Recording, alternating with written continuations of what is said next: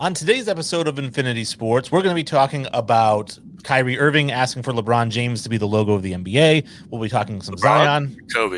Kobe, I'm sorry. We'll be talking about Tiger Woods' car crash, Russell Wilson. We're going to bring back Fact or Fiction. We haven't done that in forever. And we're going to start things off with Zlatan and LeBron right after this 8-second intro.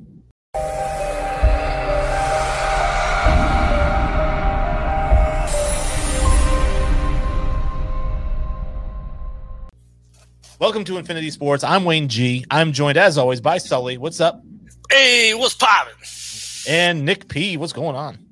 What's up, guys? It's your boy Nick P, a.k.a. Max Kellerman, a.k.a. Skip Bayless. I was going to say, Skip Bayless, Max Kellerman. That's kind of the what we're going That's with. The trend. Honestly, I think you got to throw some Collinsworth in there, too, because... Collinsworth. I'll take Tony Romo as well. Not Collinsworth.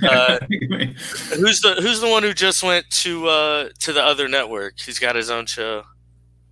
Oh, we both hate him. What's that? We both hate his guts. It's not Collinsworth. No, it's not. We both hate Coward. his guts. Coward. Colin Coward. Yeah, I can go a little bit of that. Who's that sportscaster that bit that lady? Marv Albert. Yeah, he's a play-by-play guy, though. Yeah. A little bit of him, too. Anyway, sorry, Wayne. So we're kicking off the show with a big story that's kind of even trickled into today. We'll go over the updates, but Zlatan Ibrahimovic, who is maybe my favorite soccer player because of his arrogance and outspokenness, has come out and said the following about LeBron James. He said, LeBron is phenomenal at what he does, but I don't like when people have some kind of status, they go to politics at the same time. Do what you're good at. Do the category you do. I play football because I'm the best at playing football. I don't do politics. If I was a political politician, I would do politics. That is the first big mistake that people do when they become famous and become in a certain status. Stay out of it. Just do what you do best because it doesn't look good. So it's reminiscent, I think, of Laura Ingraham saying, shut up and dribble. And obviously LeBron always ends up at the center of these controversies. But I did want to get your take on celebrities and athletes in general giving their political opinion to the masses. I think we've touched on this briefly, like when we talked about the shut up and dribble and things like that. I'm actually in favor of what Zlatan said. I don't like celebrities and people like that using their influence to talk about political topics because truthfully they're not experts on said topic and they influence so many people that they're possibly having uneducated information, passed on down the train. And it just creates this snowball effect of a lot of bad info influencing a lot of people. And I mean, you have the right to say anything you want and do things like that. By all means, I'm not saying, you don't have the right to do that or I don't want you to do that. But you've got to be smart. And I don't think it should. You've got to make sure that you're educated on the situation because of the amount of people that you are influencing. It's just in the social media age, you reach so many people. So I'm going to, I guess I'm going to do a disservice by trying to clarify what I feel Zlatan was saying. And what I feel Zlatan was saying was, LeBron, you sound like an idiot when you talk about politics. So you need to stop talking about politics, because I don't think Zlatan would make that same statements or similar statements to a guy like Marcus Rashford, for example, from Manchester United, who's out there creating charities to make sure that there are no children that are going hungry throughout the entire UK, right? Which is a significant problem right now that, the British are facing. And Marcus Rashford doing something. It's very political, but it's also charitable at the same time. I don't think that Zlatan's going to say those kind of things about athletes who are making a difference in a positive way. I think Zlatan just, for whatever reason, decided to put it as delicately as he could in saying that, LeBron, you sound like an idiot when you talk about politics. That being said, I don't necessarily agree with Zlatan, because I like when LeBron inserts his opinions on politics and things like that, because it does make him look like an idiot, more reasonable people. And I'm all for anything that makes him look like an idiot. And he does it so well. I mean, LeBron's a great basketball player, obviously, one of the best of all time. I'll give him that. But it's things like this that will tarnish LeBron's legacy, in my opinion. And I say let's have more of it. See, and I feel like in a way it's what everybody wanted Michael Jordan to do back in the day, and he wouldn't, which is kind of step out and be a spokesperson for things. And LeBron James, I'll give him credit for that. And to Sully's point, like I said, we're not taking away anyone's freedom of speech. If you want to talk about stuff, talk about stuff. But I think you need to be responsible with your platform. And if you can establish that you know what you're talking about, and I'm not saying that LeBron doesn't even, because I don't think I've watched enough of his takes on things, but if he could do something maybe with a debate that he does with somebody like a Charlie Rose, or just kind of like, and showcase his knowledge and what he knows, I might say, all right, he's cool. He can talk about, like Jon Stewart. I think Jon Stewart's fine to talk about whatever he wants. I mean, I think he knows what he's talking about, even if you disagree with him, And I think that LeBron James could do the same thing. If he just does something where he can show that he knows what he's talking about. But I think that the problem with me and LeBron is that it's not what he's standing for or what he's trying to do. It's that I always feel in some way, some shape or form, LeBron is trying to make it about him. He's not trying to shine light on an issue. He's trying to be the face of the issue because it's all about him. And that's what really rubs me the wrong way. Yeah, I'd agree with that take too. I think that's absolutely a fair point, because when he says, LeBron makes polarizing statements all the time without even probably realizing it, because again, he's an idiot. He says things like "my people" and like these sort of things. It's like, come on, LeBron, you're not Moses, okay? Let my people go, if you will. I don't understand. I don't understand LeBron's thought process, other than he wants to give himself continue to give himself a platform to be relevant in everything. He doesn't even need to do that. You can't go on ESPN without seeing at least 15 to 16 LeBron-related posts. I know what he eats for breakfast every day, thanks to ESPN. So I don't know. I think, I don't know. I'm glad Michael Jordan didn't do it. I'm glad Kobe Bryant didn't do this sort of stuff. Republicans buy shoes too, right? They sure do. And it's also too, like, unfortunately, like a lot of the things like that he, like, I hate to bring this up, but like, when you wear a Breonna Taylor t-shirt or something like that, and it's like, you don't understand the situation and like actually kind of what happened and things like that, and and you promote this almost mob mentality, with these masses that you're reaching, and it can be a problem, and it can create a shitstorm, for lack of a better word. And I think, like you said, you hit the nail on the head. You've got to use your platform if you would like. Please use your platform, but you have to be more responsible. You have to understand what you're actually saying. It's not hard to take a couple hours and invest some time. If you truly care about what you're preaching about, and you truly care about what message you're giving, take some time and learn what's behind that message. You made a great point. Marcus Rashford has gone out and literally by himself fed hundreds of thousands of kids and done wonderful things.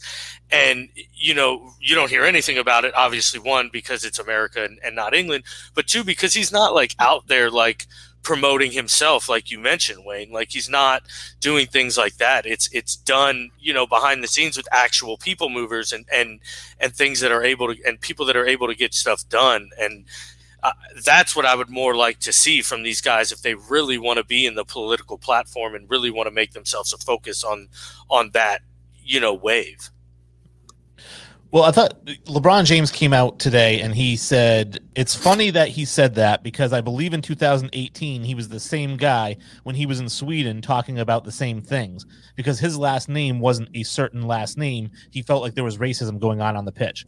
So, is LeBron right? Is Zlatan kind of a hypocrite here because he was outspoken about racism in Sweden? In No, because LeBron took that situation with Zlatan and used it completely out of context. Zlatan was being grilled by media in Sweden. It wasn't in Sweden. It was during an international break where he was being grilled by media, and he brought up the point that, like, when he does something wrong, the Swedish media is not quick to come to his defense, because he's not really looked at as a Swede, right? Like, he's not really, because of his last name and because of his Bosnian heritage, he's not really considered a Swede. And Swedes are Christian.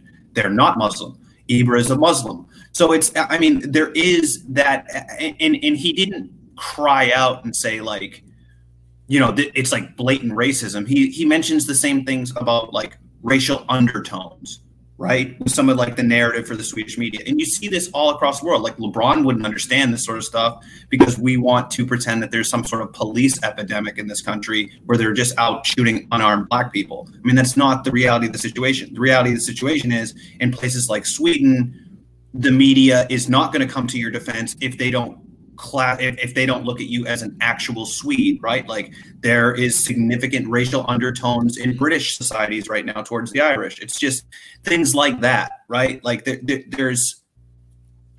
it's just very significant in some circles. And I don't look at Zlatan as being a hypocrite because Zlatan gets grilled by the media on these sort of things. LeBron like voluntarily starts spouting this stuff off.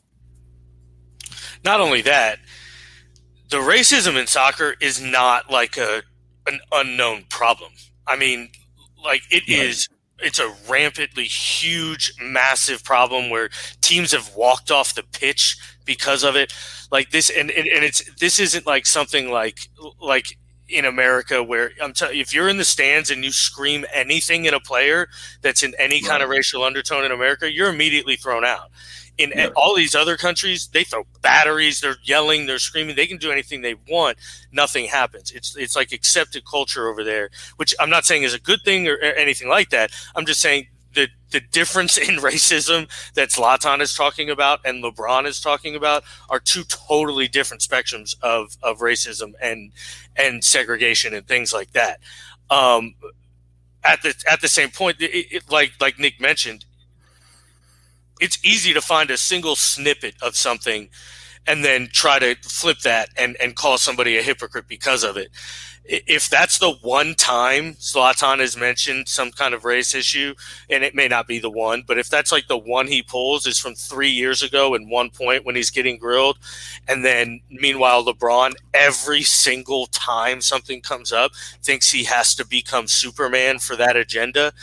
I mean, they're two completely different things. And I mean, I think he even knows that. Like, it's just ridiculous. Yeah,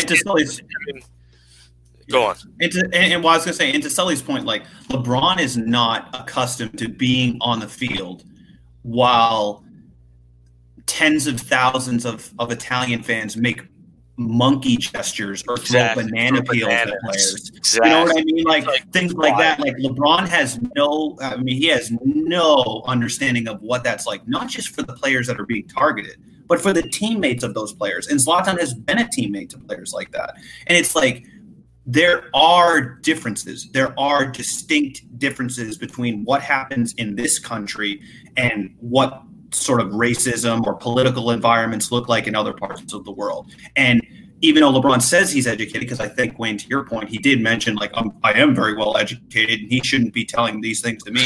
Like, no, you're not, LeBron. You're not well educated because Zlatan's talking of a worldly view because he's played in the world, all over the world. You have not. And I think to Sully's point, too, what makes sense is, like you said, every time something comes up, LeBron runs to the front of the wagon to be the face of the movement, right? Right. And I think that's the issue is instead of taking a few seconds to say, I do want to speak about this. This is something that is, consistent with my platform, but I want to take a few minutes to look at everything first. Then I'll comment on it. Like I said, LeBron is like, I need to get out in front of this.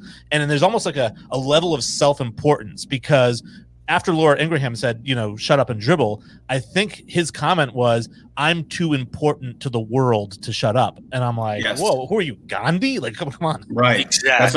That's what I mean. My people, I'm too important to the world. It's a little bit much for LeBron James. I mean, is it though? I mean, look, I mean, it obviously is, but in his head, I mean, the guy since he's been 16 has been labeled the Messiah, you know what I mean? Like King James and all this shit. Yeah. And it's like, I'm telling you, like, he lives in a different kind of realm and world that we live in. Like, he truly probably believes he is like some otherworldly special being, like, no lie. And so, I mean, I understand kind of the talk he does, but again, I think the main point we all agree here is, use your platform if you want, but you've got to be smart about it. Like, we don't come into this show just talking about random things. Like, you know what I mean? Like even we take the time to even look up and do some research before we just spout off. And I mean, we reach, we're lucky if we reach 1,000 people. This guy's reaching millions upon hundreds of millions of fans. And it's like, look, you've got to understand your reach is further than you think, and you're affecting more lives than you actually are taking into account. Well, and the point that Nick made off the air when we were talking, Nick was commenting on my arrogance, which I think most people find amusing, but some people do find it abrasive. And Nick mentioned the Roman, right? You said, who was the Octavius? Caesar Augustus. Caesar Augustus had the guy in the back saying, "You're just a man," as people were cheering. LeBron needs that guy in his ear saying, "You're just a man," right? Mm-hmm. Right. That's exactly right. I think, you can, and you can probably point to many athletes who actually are what LeBron wants to be in his head, right? Like, if you look at a guy like Ronaldo, or if you look at a guy like Lionel Messi, or if you look at the Michael Jordans and Kobe Bryants of the world, I mean, they just excelled in what they did. They stayed out of like all the polarization and that kind of stuff. And it's why, I mean, you can't assign a political position to any of those players that I just made. I mean, LeBron's just trying to establish a movement, and it's the LeBron James movement. It's not about the movement. I think that's fair. Yep. Keeping it with basketball and kind of some crazy thoughts, Kyrie Irving, who is no stranger to saying crazy things, has come out and said that he thinks Kobe Bryant should be the logo for the NBA. Now, I did some digging on this. We just talked about doing research, and I didn't realize Jerry West doesn't want to be the logo. Like, he's sick of it. He's actually said 4 years ago, he said, "Can you please make the logo Kareem or Jordan or LeBron and not make it me? I don't want it to be me." He's kind of embarrassed by it. He feels like the logo overshadows his legacy as a player. People refer to him as the logo, and he doesn't like that. So it's perfect timing, too, because with Kobe dying last year, there was almost like, what can we do to celebrate, Kobe? And making him the logo kind of seems like that thing, but there's downsides. So to me, it's like, does it make sense financially? Who are you looking to sway by doing this? And also the big thing is, can the NBA really make Kobe Bryant the face of the NBA given his questionable past? Well, for a couple of things, to start, I don't think they should change, the logo to something like Kobe. For one, I don't think he has an iconic image that you look at it and you're like, that's Kobe Bryant, like as a silhouette.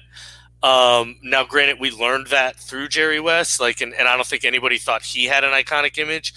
But if you're going to change your brand, I think you should go with like a more iconic image. I would try to get in there with Jordan somehow and try to make a Jumpman a logo somehow. I just would. I just would. I think it would expand the brand of the NBA more too. And not only that, I mean, the Kobe, didn't they name the All-Star MVP award after him? Probably, yeah. I know they did, and that was like his tribute. So now the Kobe Bryant award is the All-Star MVP. So I think that was their tribute. I truly don't think the NBA is going to move off this logo. Like you said, it's almost a total rebrand at that point. And financially, I don't think it makes sense. Yeah, I don't look at it as like a financial. I mean, I look at it because I think the original person, Wayne, correct me if I'm wrong, the original person who brought this up was like Kyrie Irving, but there were a few others. And Kyrie's the last guy you want back in your cause, by the way. Right. Yeah, for sure. I mean, I'm obviously all for it. I think I don't think it'll happen for reasons that we're discussing. I don't think that the NBA is really that motivated to make it happen, and I also don't think, Wayne, to your comment, Kobe has some questionable items in his past, we'll say. And they come up all the time, right? Like I remember when Kobe Bryant died, all throughout SportsCenter, you'd have random comments coming in being like, why are we celebrating a rapist and all these sort of things? And it's like, come on, people. If you followed the case, you understand the situation. But the point is, I'm all for a Kobe Bryant NBA logo. I think that you can definitely find in the Rolodex an iconic image to build around Kobe Bryant.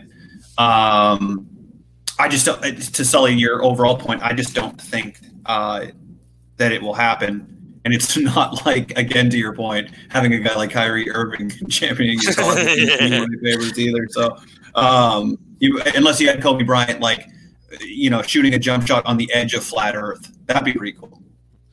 Well, why does it have to be a player is my question. Why can't it just be a generic image of a guy dribbling, shooting, dunking, whatever it is? Why does it have to be modeled after a player? Just because Jerry West was the model, it has to be another player? I don't think it does. And plus, I think it brings in too much licensing stuff. Like you said, the Jumpman logo. Forget Michael Jordan's going to want $10 billion to use that logo as the NBA logo. So if you use a he's an owner, though, but he's an owner, so it's conflict of interest at that point. It wouldn't be. I guess you're right. That is conflict of interest at that point. Yeah, that's true. That's true. So I don't think it has to be an iconic image. It just has to be a different image. If Jerry West really just doesn't want to be the logo anymore, then I guess whatever. Too bad for Jerry. Then honestly, I would think truly, honestly, too bad for Jerry. Sucks to be you, bro. You think Mr. Potato Head wanted to just be called Potato Head from now on? You know what I mean? No, I don't know. I just don't think that they ever would change it, and I don't think they should either, honestly, if I'm being honest. I know I was kind of behind it before, but I mean, I like the logo. Honestly, I don't think any of the new generation even knows who Jerry West is anyway. And, once he dies, then what? Then did you take it away? Do you give it back to him because Jerry West died? Do you go back to the old logo? Just leave it how it is, let it play out, and, we'll go, I got a trivia question for you both again. I know we have a trivia section, but I want to ask you guys this question. So it's not definitive, but it's highly, highly thought of this player being the model for the MLB logo. Mickey Mantle. That's your guess? Mickey Mantle? What do you think, Sully? I don't know the extent of your baseball historical knowledge. I would assume you're both pretty. No, I know baseball. I'll give you a hint. It is a left-handed hitter. Yeah. Oh, Teddy Williams. Oh, that's actually a really good guess. Harmon Killebrew. It's not. I mean, it's Hammer. It's not. It's not. I mean, it's. When would the logo change? 1968. Logo, so 1968. Yeah. I mean, but that's obviously we're not sure about that, right? Yeah, well, that's like the general school of thought. MLB has never come out and authenticated it, but that's what. Yeah, so, that's why I said it's kind of a moot point. But while we're on Kobe talk, did you guys see Meek Mill's lyric? Oh, the helicopter crash? Yeah. Yeah. Vanessa said no. Don't Yeah, crashing in a chopper like Kobe Bryant or something, and then I don't know. I think that's kind of messed up, if I'm being honest, because it doesn't celebrate his greatness. It almost makes light of the fact he died in a helicopter crash, and it's I don't know. And Meek Mill's from Philly. If I was in Philly and that's where Kobe was from, so he obviously has a huge backing, I'd be pissed as shit too. Because again, I think it sounds like he's almost mocking the death at that point. It was only a matter of time. I mean, maybe it's not enough time, but I watched a Family Guy episode where they made fun of 9/11. Yeah, so if you can make fun of that, you can't make fun of Kobe Bryant dying. I mean, you can, but how much flack did Family Guy get? A ton. I remember that. Honestly, kind of specifically, and they got a ton of flack for it. And you're gonna get a ton of flack for this kind of stuff. And I mean, you would think the guy from Philly though, and who understood all that would try to avoid that, but. Continuing with basketball, I wanted to get Nick's take on this, and he can lead this segment. He wanted to talk about Zion Williamson and his progression so far. He has hinted he might be in the dunk contest this year, which would be really cool because I think that he is one of the better dunkers in the league. But I'm curious, Nick, why did you want to talk about Zion's progression? Well, it's honestly, for me, it's mainly because I see so much out there about the records that Zion's breaking and the averaging the 30 points and all these sort of things. And it's no knock to Zion, honestly, because I think Zion's a good kid. I think he's a really good player who is probably right at the expectations that he was expected to be at, quite frankly. I just look at Zion Williamson as somebody who, how sustainable is Zion Williamson? Because he looks like Michael Sweetney, and he jumps like Vince Carter-ish. That's probably doing a disservice to Vince. Apologies. But I just wonder, I look at Zion and I'm like, look, man, you're like a 21, 22-year-old kid. You are the sixth heaviest player in the league. You look dumpy on the floor. You've already had knee issues at a young age. Those things don't tend to work well over time. So I feel bad for Zion. I think he's getting a lot of hype. He should as a number one pick. He's been performing, but it's like, up until what point? Up until what point is my question with Zion. And it's not like he's helping his team win, for example. I don't think he's the best player on his team. Who's better than him on his team? Brandon Ingram? I don't think Brandon Ingram's better. I mean, Zion Williamson is just freaky efficient, in my opinion. And I think that's what is separating him from other young players and things like that. The guy, makes pretty much every shot he takes because they're high percentage shots. But he's doing it like very effectively and very efficiently. And to your point, the team doesn't win. Well, he's got one other guy on his team that's an all-star and any good, in Brandon Ingram. After that, you've got Lonzo Ball averaging 14, Eric Bledsoe struggling to average 12. Like these guys are just names that, like, they sound good and they look kind of good on paper, but let's be real, it's not a good basketball team. So, like, he can only do so much. And I mean, like, I don't know, So you're going to tell me Zion has less talent than a guy like John Morant, whose second best player has not played a single minute this season? No, I won't say that. I mean, again, I'm on record of saying I love John Morant. I think he's better than Zion Williamson. I also think he's better suited to succeed in this NBA because I don't think it's a big man's league. But that's still, like, I don't know. I think, like, you're trying to like shade on his shine right now, and I don't see any reason to not be hyping and pumping up Zion right now. Now, I agree, Zion or Josh should be getting more light, and Zion just gets the main spotlight. But just because one guy isn't getting the spotlight means you should put the shade on the other guy. I think what Zion's doing is incredible. I think it's insane to watch. I truly don't think anybody actually expected him to be this dominant in the NBA. I don't think he's dominant. I think he's going on averaging 30 points and shooting 80% and things like that. He's losing, and who cares against loser matchups. Like, if he has to match up in a playoff situation against, like, AD, or if he has to match up in a playoff situation against, like, even like a guy like Udonis Haslem. I mean, Tristan Thompson made him look like a child until Brad came back and won that game. Speaking of the guy can't win games. Well, I wouldn't say. Oh wait, that wasn't Zion, right? That was Brad Stevens' fault. He lost that game. Zion. Well, it was Brad Stevens' fault, but it was also Brandon Ingram who won that game. Brandon Ingram hit the game-winning three. Did not. I mean. Oh, okay. So Zion's 30 points and what was he? 17 to 18? Yeah, you're right. That wasn't him winning that game. He didn't have anything to do with that. Oh, I'm not saying he didn't have anything to do with it, but Ingram was the best player on the team. When they need somebody to take the final shot, it's going to Brandon Ingram. It's not going to Zion Williamson. I don't know. At this point right now, truthfully, all you do is sound like a hater. Like you do. Like you just sound like it doesn't seem like there's any you have no reason. Your whole reason is they're losing games. Well, that's not Zion's fault. What else can Zion do at this point? The guy's breaking records and his team's still losing. That's not his fault. Like, my point is he gets hyped like he's the superstar that, and he should be as a number one pick, that he's going to help carry a franchise, but he's really just Zach Randolph on a really bad team. He's really just a Pau Gasol on a really bad team. He's going to put up crazy good numbers. So he's a Hall of Famer. He needs to play with a guy who is going to carry him to an extent. I mean, I think Brandon Ingram. I just don't think it's I don't think that they play well off each other, and that's the issue with New Orleans as a whole. But I also think that, like, Zion's a guy that's going to need to go play with, like, a LaMelo Ball at some point in his career. Zion's the type of guy who's going to need to join a quote-unquote super team, and that's every assuming. Big man is. Well, yeah. I mean, but it wasn't always that way. Like, Giannis isn't that way.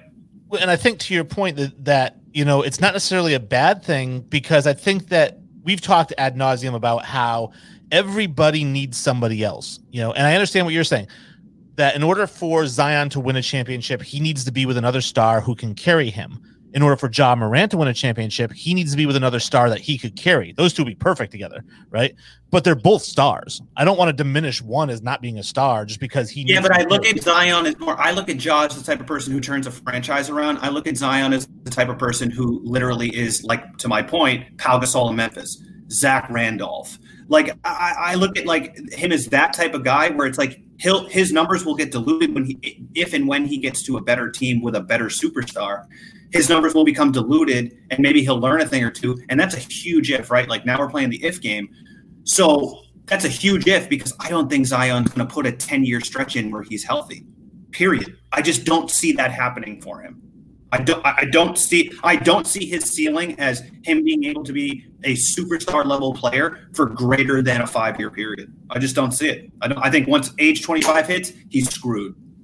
That's my take on it. And it's nothing he did. I mean, part of it's genetics. It just is what it is. But I think he's screwed. I don't know. I think it's just. I think you're just sipping the haterade at this point, because you're upset that Ja isn't getting shine. No. I'm not upset, because that's what motivates Ja. I love that Ja gets overlooked, because Ja will be the first person to tell you. Like Ja's not going to win a championship for Memphis. No way. Well, I don't know. We'll see when Triple J comes back. So you're going to sit here with a straight face and tell me that Memphis team has any shot at all at beating the Lakers? Well, are we talking winning a championship this year? I mean, I like to see them just make the playoffs. Like, you're talking about winning right now. So what's it matter? Like, if Zion's not going to win right now, and he's going to get better down the road, then you have to treat Ja with the same kind of. Yeah, Ja's in the playoff hunt. Ja's in the playoff hunt with less talent, much less talent. I mean, it's not even the same stratosphere as to what Ja plays with in Memphis compared to what Zion plays with in New Orleans. And Wayne likes Lonzo Ball, so you were slating Lonzo Ball, but I don't think Lonzo Ball is a bad point guard, especially with those sort of guys around him. I don't think he's a bad point guard at all. I never said he was bad, but again, like, you're trying to like make it seem like the Hornets are like a great team and should be like competing and things like that. I mean the Pelicans. I did that before pre-show too. Yeah, I know. You make it seem like they should be competing, and it's like they're lucky if they're a 7 or 8 seed. And it's like, as a talent wise, and I mean the Pelicans. They'll never be a 7 or 8 seed. Memphis is going to be like a 7 or 8 seed. And that's what I'm saying. Like, Memphis is lucky to get a 7 or 8 seed. That team isn't talented either. But what I'm saying is I don't think you're trying to say like the Pelicans are a team that are being like should be competing or something just because they have Zion. Well, it's like, no, like, you've got to get help. Why? Like Brandon. But then why was he the number one pick? Why does he get more hype than a guy like Ja Morant? Because if Ja was in New Orleans, they'd be in the playoff hunt. You put Ja in New Orleans and with Brandon Ingram and that and what, team, they're an 8 seed? Cool. Like, why is that any better than a 10 seed? They'd be better than an 8 seed. I don't know. Would they? I don't think he fits on that team, honestly, with Lonzo and Brandon Ingram. But the reason he gets more hype is because he was getting 1 million views on YouTube as a 15, 16-year-old sophomore in high school. So everybody knows who he is. Yes. Nobody knew who Ja Morant was until he had a great year in college. Like, they didn't know who he was. Nobody knew. He went to a small school. Nobody knew who Ja Morant was. But then he's in Memphis. Right, but he blew up. So I think that when you say why does he get more hype than Ja Morant, it's because people have been watching him for longer and been anticipating him for longer. I think Ja Morant's going to get there. He's a superstar. I think Zion's a superstar too. And I agree with Sully's point. Like, I don't want to like take anything away from Zion because of what his team isn't doing. I mean, I would want him on the Lakers. I mean, maybe not instead of Anthony Davis, who's a top 5 player, but I would want him on pretty much any team. I mean, he's a superstar. That's what I mean. Like, there's no team in the league that, like, if you put Zion on the block, wouldn't mortgage their future to get him. Like, and I mean, I'd say the same exact thing about Ja. And so, again, I think I don't know. I feel like you're shitting on Zion right now for essentially no reason. Like no, again, his team's not winning games, but like, it's not for no reason. It's like he can't carry a franchise. Neither can Ja Morant. He can't. Well, I think Ja can. Hence, Memphis is in the playoffs. What do you mean? He needs help to. You just said he can't carry a franchise to a championship. But you're not going to build around Zion Williamson. You're not going to build a team around Zion Williamson. I'm Yes, sorry. you are. Nobody's going to do it.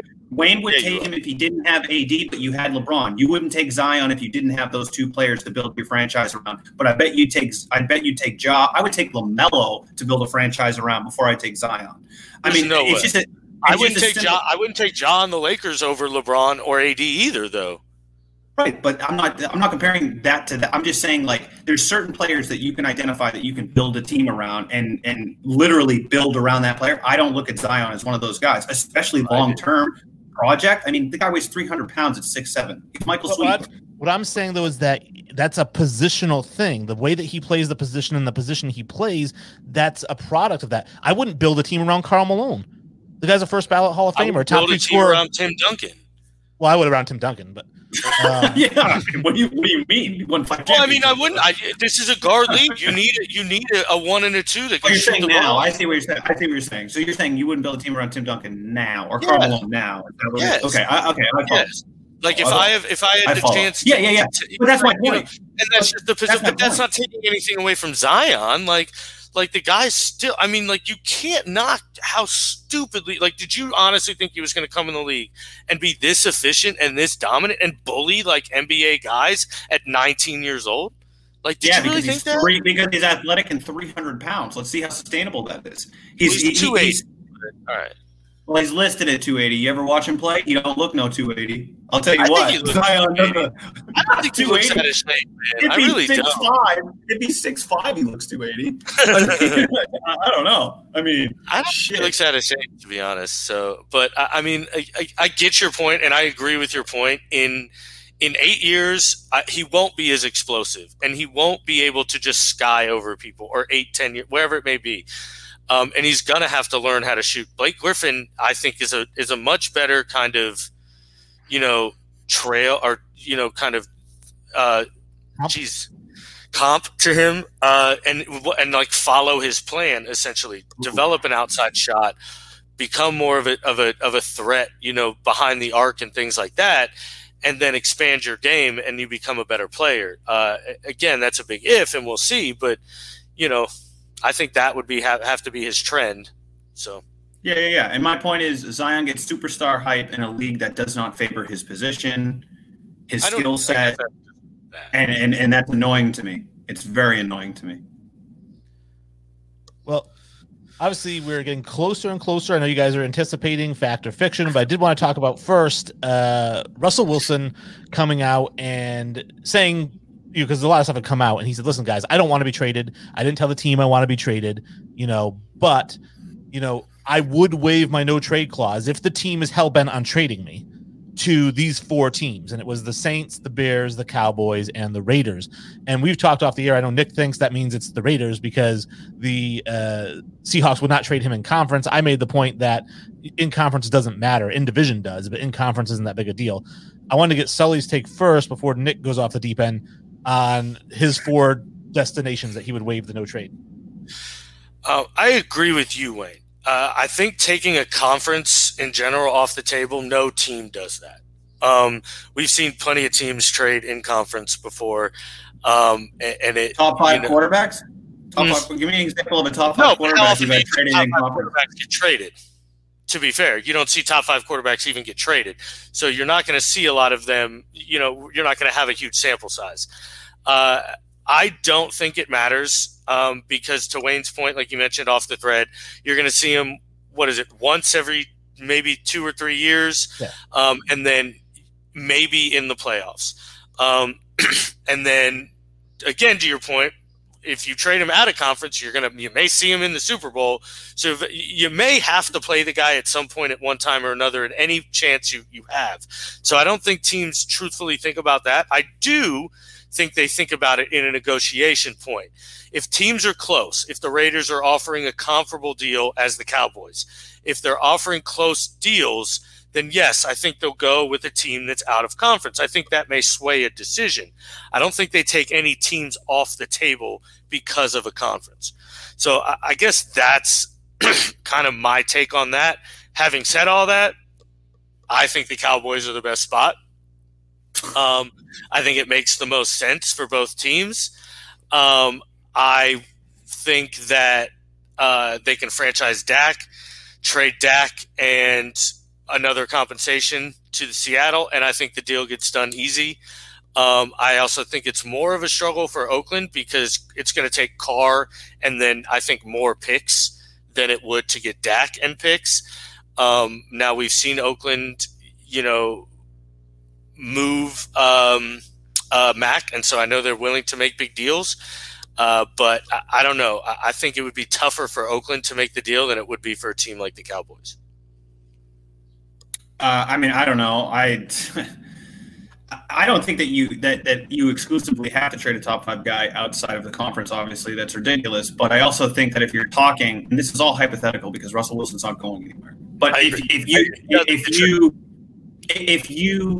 you have to, it's not like the Cowboys are going to come in and say, we'll give you 3 first-rounders and a couple third-rounders for Russell Wilson, and Oakland's going to, or the Vegas is going to come in and they're going to say, we'll give you this shiny bag of nickels. I mean, all the deals are going to be similar. And with that being said, you're going to have a situation where you're going to want to choose to keep him as far away from you as visibly possible. There's a significant difference between playing a team in the playoffs and a significant statistical likelihood of playing a team interconference in the playoffs as opposed to playing a team in the Super Bowl. I think you both can reasonably say that it's a lot harder to get to a Super Bowl than it is to get to a postseason.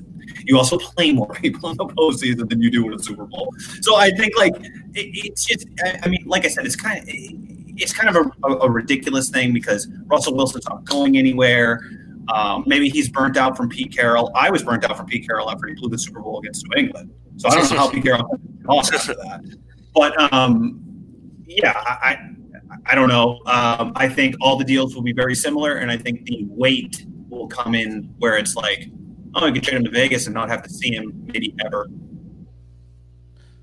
I think that to your point, he may not be moved. I do think that there is a likelihood he does, though, because of how many quarterbacks are out there right now that are available, that if Seattle feels like, listen, if he's not happy with the coaching situation or us building defense instead of offense, whatever it is, why wouldn't we just grab one of these other quarterbacks that's out there and 3 or 4 first-round picks, too? I mean, it makes sense for us just to move on from him. And, again, if you're a team – if you're the Allen family, though, Wayne, let's just say you own the Seattle Seahawks, and Russell Wilson comes to you and says, I'm sick of Pete Carroll.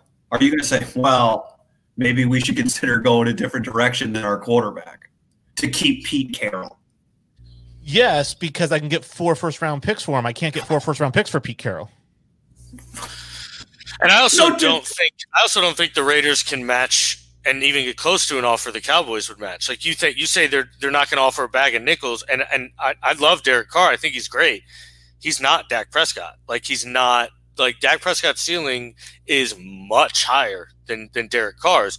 So unless if Dallas is offering Dak and what pick do they have this year? I think it's 12. And Oakland's offering Derek Carr and 19, and they're not willing. Would it have to be the quarterback plus picks? I mean, that doesn't make any sense to me, especially if. Well, what do you mean? What are you going to have? Are you going to keep Derek Carr, and Russell Wilson on the same team? That doesn't make any sense. Why would Seattle get themselves into a situation where they either take a Dak Prescott, who they know they're going to have to overpay to keep, or they take a guy like Derek Carr, who's basically a useless to them? You want the draft pick so you can build around a young quarterback. If these are the 2 teams that are doing it, then the Oakland's going to have to offer Carr in a package. They can't sustain having 2 $35 million players on a roster. You can't do that. Or they can flip Derek Carr to New England for a second or third round pick, and then take those picks.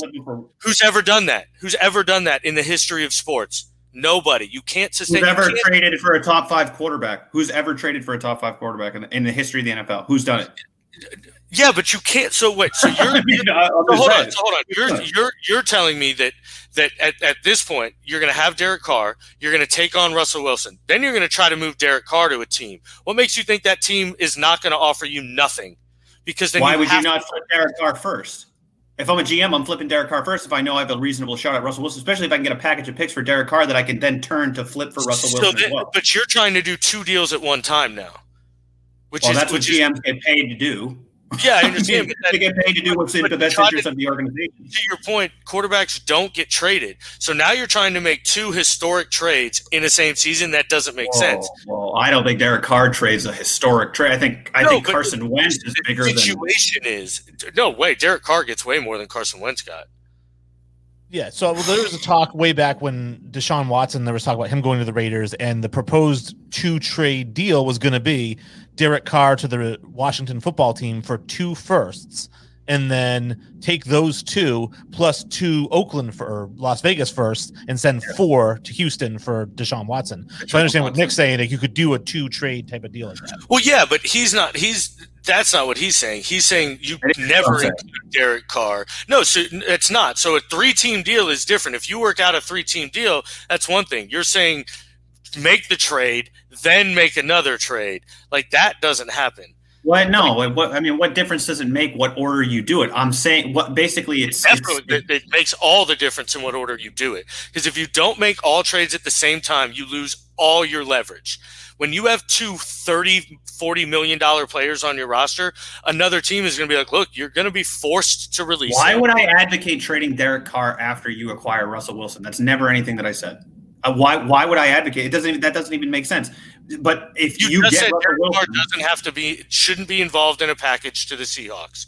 I'm saying if I'm the Seahawks, why do I want Derek Carr? That's not enticing. Because I don't want Dak Prescott either. He's the top 10 quarterback in the league. Under John Gruden, maybe. I don't know. I don't think Derek Carr's a top 10 quarterback. Oh. I don't feel that way. I think he is. Well, I think Dak Prescott is too. So I think Dak Prescott is. I don't think Derek Carr is. Derek Carr. Yeah, the guy who's completed over 70% of his passes and 4,000 yards in the past 2 seasons. I don't think he's a top 10 quarterback. I don't think he's a top 10 quarterback. Not now. Name 10 quarterback. Do you think Lamar Jackson's better than Derek Carr? Absolutely. Lamar Jackson won an MVP. Lamar Jackson won an MVP. How many MVPs does Derek Carr have? How many playoff appearances does Derek Carr have? I'm just curious because you guys are big on wins. That's why Tom Brady's the greatest of all time. So how many playoff appearances does Derek Carr have? How many playoff wins does Lamar Jackson have? Oh, he has more playoff appearances. Oh, just I'm big on wins. So how many wins does Lamar Jackson have? So you're going to follow Carr, right? Hey, real quick, he does have the same amount of playoff wins as Derek Carr, right? Well, okay, so we're going to knock Lamar Jackson for making the playoffs. No, I'm going to knock Lamar Jackson because he's a terrible quarterback. Yeah, he won an MVP. As a running back, yeah. He's not a running back. He won an MVP as a quarterback. He's a running back. Okay. He throws the ball. Terribly. Well, enough to win MVP. So does Antoine Randall and Hines Ward. So, well, not enough to win MVP. No. Derek Carr. Yeah, I would take Derek Carr over Lamar Jackson. That's just me personally. Yeah, every time. Especially in Seattle. You said why would Seattle want him? Like Sully said, he's going to complete 70% of his passes. You talk about game managers. He is why he's not going to do that in Seattle. He's not going to do that in Seattle under Pete Carroll. He'll do it for John Gruden. He's not going to do it in Seattle under Pete Carroll. If Russell Wilson can't do it, Derek Carr's certainly not going to do it. You have to look at the system too. Come on, we're removing variables here. He's going to go to a run-first offense as opposed to Gruden, who's got a pass-first offense. Come on, a run-first offense would help his completion percentage. What are you talking about? Because he would throw the ball. He would throw the ball a lot less and complete more passes. Maybe one's just a more accurate quarterback, which I think he is. Derek Carr's just more accurate than Russell Wilson. Russell Wilson's a Super Bowl champion. Should be a 2-time Super Bowl champion. Okay, that doesn't mean I'm not saying he's a bad quarterback. He's just one's more accurate than the other. Russell Wilson's better at a lot of other things, but I think Derek Carr's more accurate. I think Russell Wilson throws a better deep ball, but if you have a run first offense, who cares? It's I don't know. I think Derek Carr is again. I think Russell Wilson is like a different stratosphere than Derek Carr. I agree. I'm not saying he's not, but that's why you get Derek Carr and 2 firsts or something like that. You want Derek Carr. No one wants Derek Carr. Maybe New England. No offense. I think there are plenty of teams that would want Derek Carr. Plenty. Yeah, probably. I'd say the bottom. The ones who don't have a top 20 quarterback. No, I'd say any team that doesn't have a top 15 quarterback, maybe. which think is the Ravens will give up Lamar Jackson? You think Ravens? No, but they've built their whole team around Lamar Jackson. I think the Chicago Bears wouldn't take Derek Carr. The Chicago Bears. I mean, come on. Let me ask you, Derek Carr on the Washington football team that just won 10 games with Alex Smith, that's a 12-win ball club with Derek Carr. Whoa. They did not win 10 games, A. Oh, 9. So they won 7 games. They won 7 games. They were under 500. I mean, that's 12 games. That's 100%. Bro, they were the 6th best defense in the league. They lost to the Giants twice. They lost to the Giants twice. The Washington football team is terrible. That division was basically the way it was because Dak got hurt. Otherwise, Dallas is in the playoffs, no questions asked. I mean, I don't disagree there, but I don't think Washington's a terrible football team at all. I think they're third best in the division. Derek Carr on that football team, and they're easily a 10-win team minimum. Oh gosh, him and Scary Terry would be insane. I think. Oh god, Scary Terry got 1,200 yards with Alex Smith. Are you kidding me? I mean, I don't know. Yeah. Derek I definitely think we could do a whole show apparently about Derek Carr and how good he is. We should. We win that show. We win that show. The stats back it up. They do. The only stat that you're going to have is yes, he hasn't made the playoffs. But he's in the Chiefs division, so he's not going to win that division ever. So then you're hoping for a wild card. And but I mean, I don't think anybody's ever going to sit back and claim the Raiders are a talented football team. But you look back, and I'm telling you, look at his individual passing statistics, which I know you're a big stats guy, and Derek Carr's a top 10 quarterback in the league. It would shock you. I'm telling you, it would shock you how good. It wouldn't shock me. He plays from behind all the time, so he has to throw the ball. It's literally not, like it's not because they're not scoring 35. Like they're not losing like games like that. They're losing 26-17 and stuff like that. Like it's crazy efficient, good numbers. I'm telling you. Yeah, on a horrible team. I mean, on a horrible team. Give him DK Metcalf. Exactly. Give him DK Metcalf and Tyler Lockett, and let's see what he can do. Yeah, I mean, because Russell Wilson did a lot with those guys, so you can only imagine if Russell Wilson did a lot, Derek Carr will definitely do a lot. So yeah, Russell Wilson did a whole lot with those two guys. How much do you win with those two guys? Didn't he win a Super Bowl with Tyler Lockett? I'm pretty sure he did, but he didn't win. Yeah, well, it was more Doug Baldwin, but we can say Tyler Lockett was on the team. And DK Metcalf is better than Doug Baldwin, so he's got a better Doug Baldwin and a Tyler Lockett, and yet he can't and nothing because they have no defense. So wait, so now Russell Wilson isn't good because he didn't win?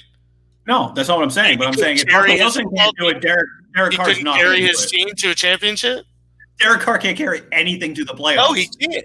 Derek Carr can't carry anything to the playoffs. Like Derek Carr on the Seahawks, that's still a playoff team. Derek Carr. You're going to get like 5 quarterbacks in the first round this year that are better than Derek Carr.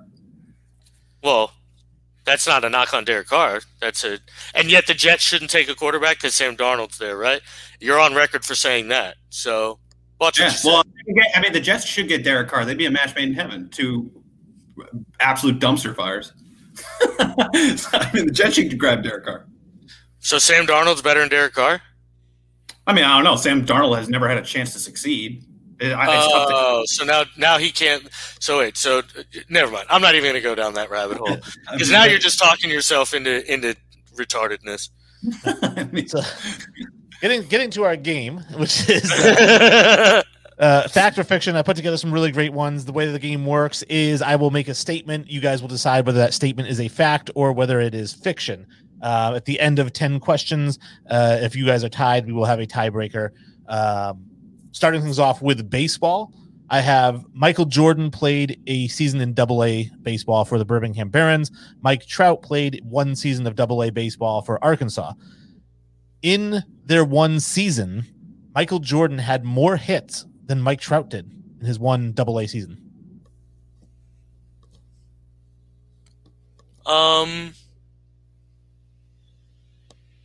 Man, I'm gonna go fiction. I feel like you're setting me up there. Stop looking down. What are you looking at your phone for, man? I was looking at Derek Carr's awful stats. Yeah. Barely throwing for 4,000 yards. So I would go. I would go with. What a terrible guy.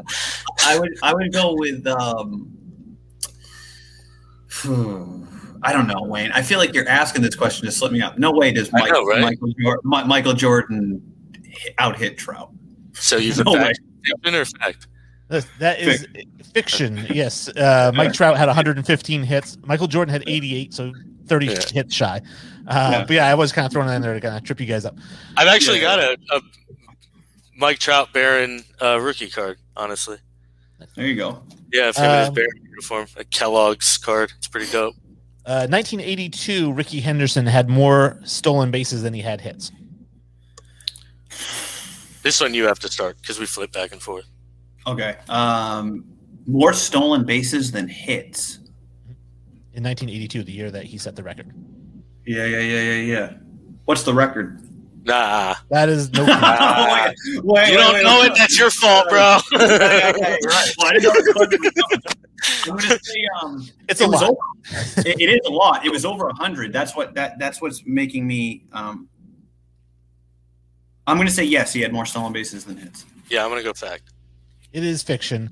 It is close, though. I was going to say, I know it's close. Yeah, he had 130 stolen bases, 143 hits. Oh, it's so close. So close. The record for most gold gloves in the major leagues is 18. That is a fact. The fact or fiction statement is that record is held by Greg Maddux.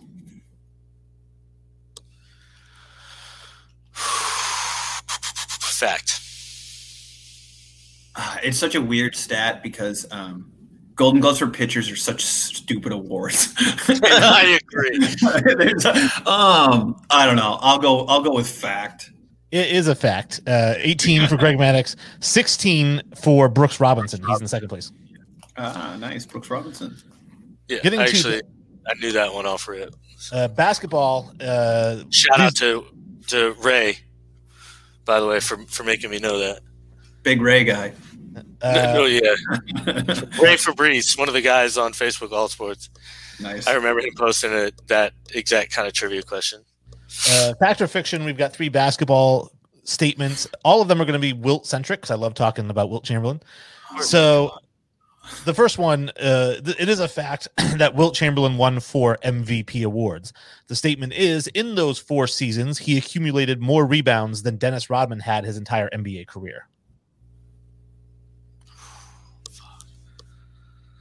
I'm glad I don't have to go first on this one. In those 4 seasons, I'm going to go fiction. Man, that's what I wanted to go. Well, you can. I mean, you still can. Yeah, I know, but at some point I got to go different than you to win the game. There's a tiebreaker at the end. Yeah, I know, but wait, who's winning? It's tied. It's tied. Oh, okay, nice. We haven't disagreed once, so. Oh, really? Yeah. Man, I really want to say fact on this one, but I feel like you're setting me up, Wayne. Because Dennis Rodman, you would think should be scoring, but he's got a ton of rebounds. But did he for like the rest? I'm going fact. It is fiction. Balls. And it's not even close, actually. So in those 4 seasons, Wilt Chamberlain had 7,793 rebounds. Dennis Rodman had 11,954. Yeah, I figured as much. All right, so the next Wilt Chamberlain one, similar, which is in one of my all-time favorite basketball players is Glenn Big Dog Robinson. I think John Vincent, JV, likes him as well. Averaged 30 points per game at Purdue, was the number 1 overall pick. He actually averaged 20.7 points per game for his NBA career. I think he's one of the more underrated players of all time. I think he's one of the few guys who's averaged 20 and not in the Hall. Yeah, probably, yeah. So my question for you is this. In Wilt Chamberlain's first 5 seasons in the league, he scored more points than Glenn Robinson scored his entire NBA career. Fuck me. First fact. Yeah, I have to go fact. It is a fact.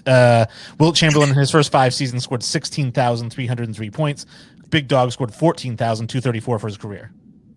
That's wild. How come we never talked about Glenn Robinson not being in the Hall, but Mitch Richmond is?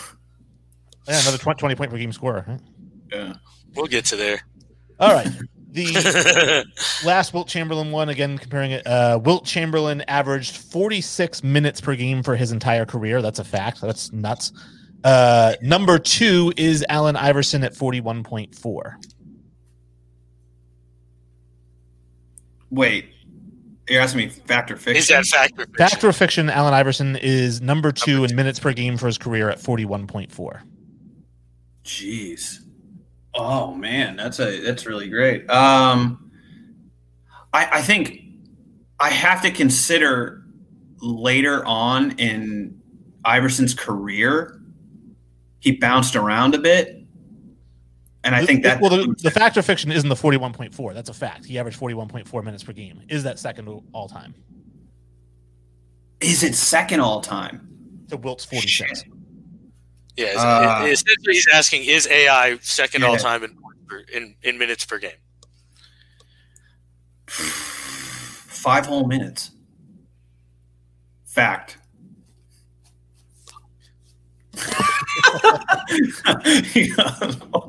We still got football though. You should beat me in that, right, Mr. Derek Carr?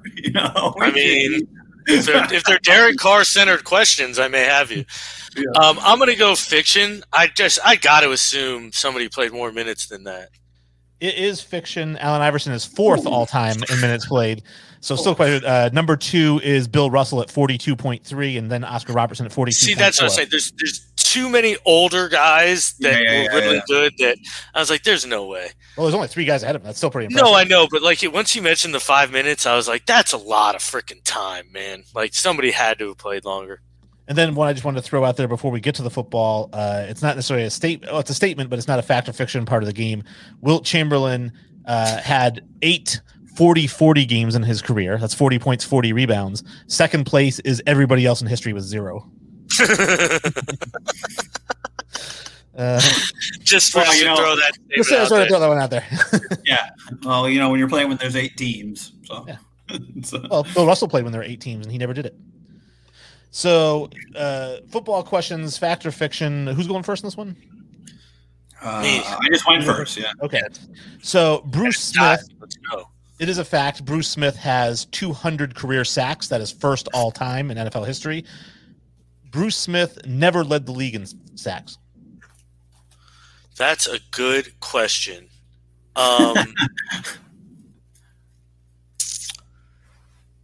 Now I got to go back to my Rolodex and see if I can remember any black on his Football's Future page or Football Reference page. I mean,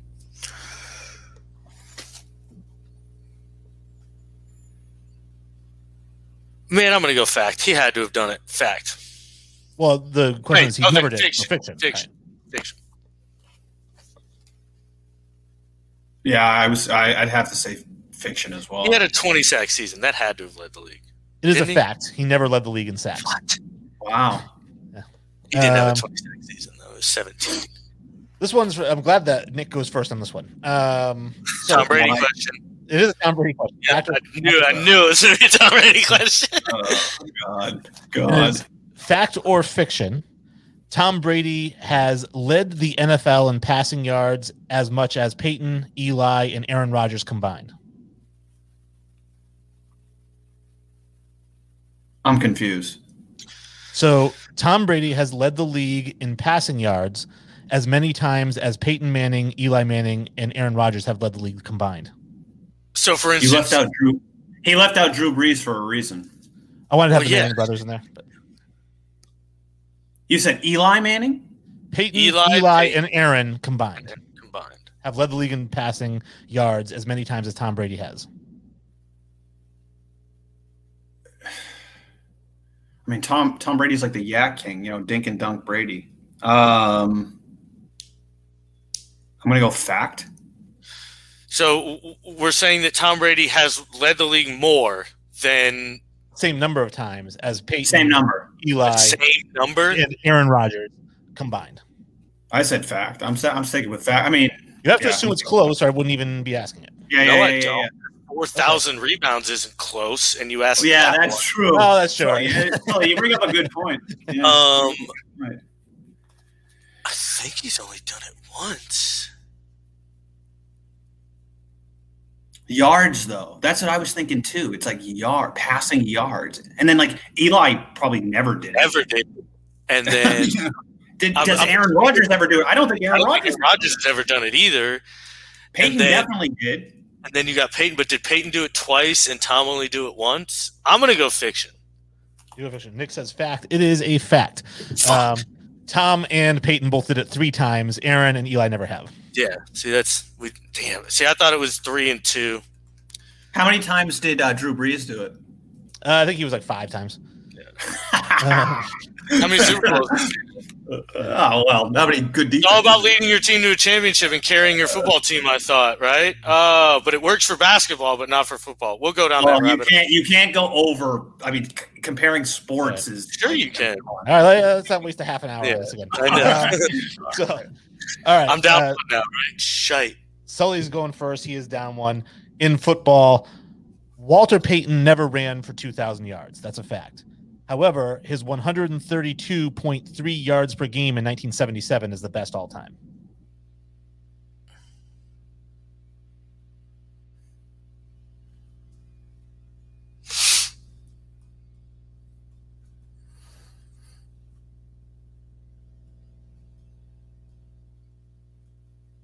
I'm doing math. Hold on.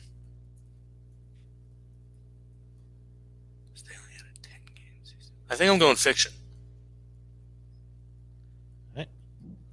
I'm just going to go fiction to rely on my hockey knowledge because I'm what one. It's strategy, bro. It is fiction. Walter Jim Payton Brown? Jim Brown and O.J. Simpson are literally doing math. I said it. I was like, nah. Because Jim Brown, I think, only played like 10 games in that season or something like that. And he had like a crazy amount of yards. So that means I win unless we have a hockey question left. 1. You're up 1. We have 1 question left. So I have to guess opposite of you right here. Okay. So the most career goals for a goalie is 2. Is that fact or fiction? Oh, wow. I understand that. I like how Sully goes, is that fact or fiction? Like, I don't know. Because you were stuck. I was like, is there more? Or yeah, this one's a tough one. So that's you know why it's difficult. Can I just explain why it's difficult? I feel like I'm on Who Wants to Be a Millionaire with my explanations here. I know. But the reason it's difficult is because like back in the day, now no one's ever going to do it. But like back in the day, goalies like used to come out to like center ice and shit, and they were insane. They didn't even wear masks. Yeah, I know. Because they were psychopaths. And the pressure is on you because you have a 1-question lead. You know Sully's going to take the opposite. So if you get it wrong, we go to the tiebreaker. You have to get this one right because you go first. Can I phone a friend? Even for winning the Derek Carr segment, I don't get an extra. Oh, you did not win. Geez, 2 is the fact. Final answer. I wanted to go fact because if it would have been a different number, like why 2? 2's so low. Yeah. I gotta go fiction. It is a fact. It is. Let's go. Ron Hextall and Martin Brodeur are tied with 2 career goals. Yeah. But just for S&Gs, if you guys wanted the tiebreaker question, it was going to see who could get closer to how many career hits exactly Albert Pujols has. Do you want me to go first? Sure. You have to. It doesn't matter.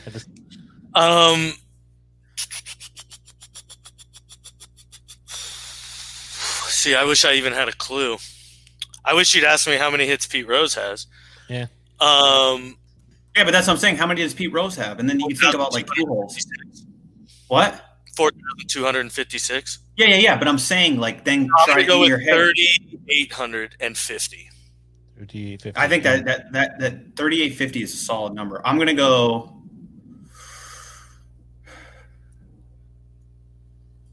3,677. Yeah, I'd have gone 3,849 if I was you. But yeah, that's the same thing. I will say this, if it had gone to a tiebreaker, it would have been Nick because it is 3,236. Because he was so bad in Anaheim. Yeah, that's true. He was so bad. So that is the show. We appreciate everybody sticking around for the game and obviously checking out the segments. They're doing pretty well. If you guys just want to watch one segment, the Russell Wilson one turned in much bigger of a segment than I thought it was going to be. Well, you might have to rename it Russell Wilson / Derek Carr. Russell Wilson Part 1, Part 2. Yeah, for sure. That was a good one. We'll have to retouch on that. Please like and subscribe at the bottom here. Definitely, if you prefer to listen to the podcast rather than watch it, we are available on iTunes, Spotify, Stitcher, and Amazon Music. You can download or stream the episodes if that's easier for you, or you can watch us here on Facebook. Check us out on Facebook, on YouTube, but do check us out on Facebook at Infinity Sports Podcast, on Instagram at Infinity Sports Podcast, and on Twitter at Sports Infinity 5. So again, thank you everybody. I'm Wayne G. Sully, Nick P. You guys have any final thoughts? Yeah. Derek Carr's better than Nick says he is. All right. Kenny. Well.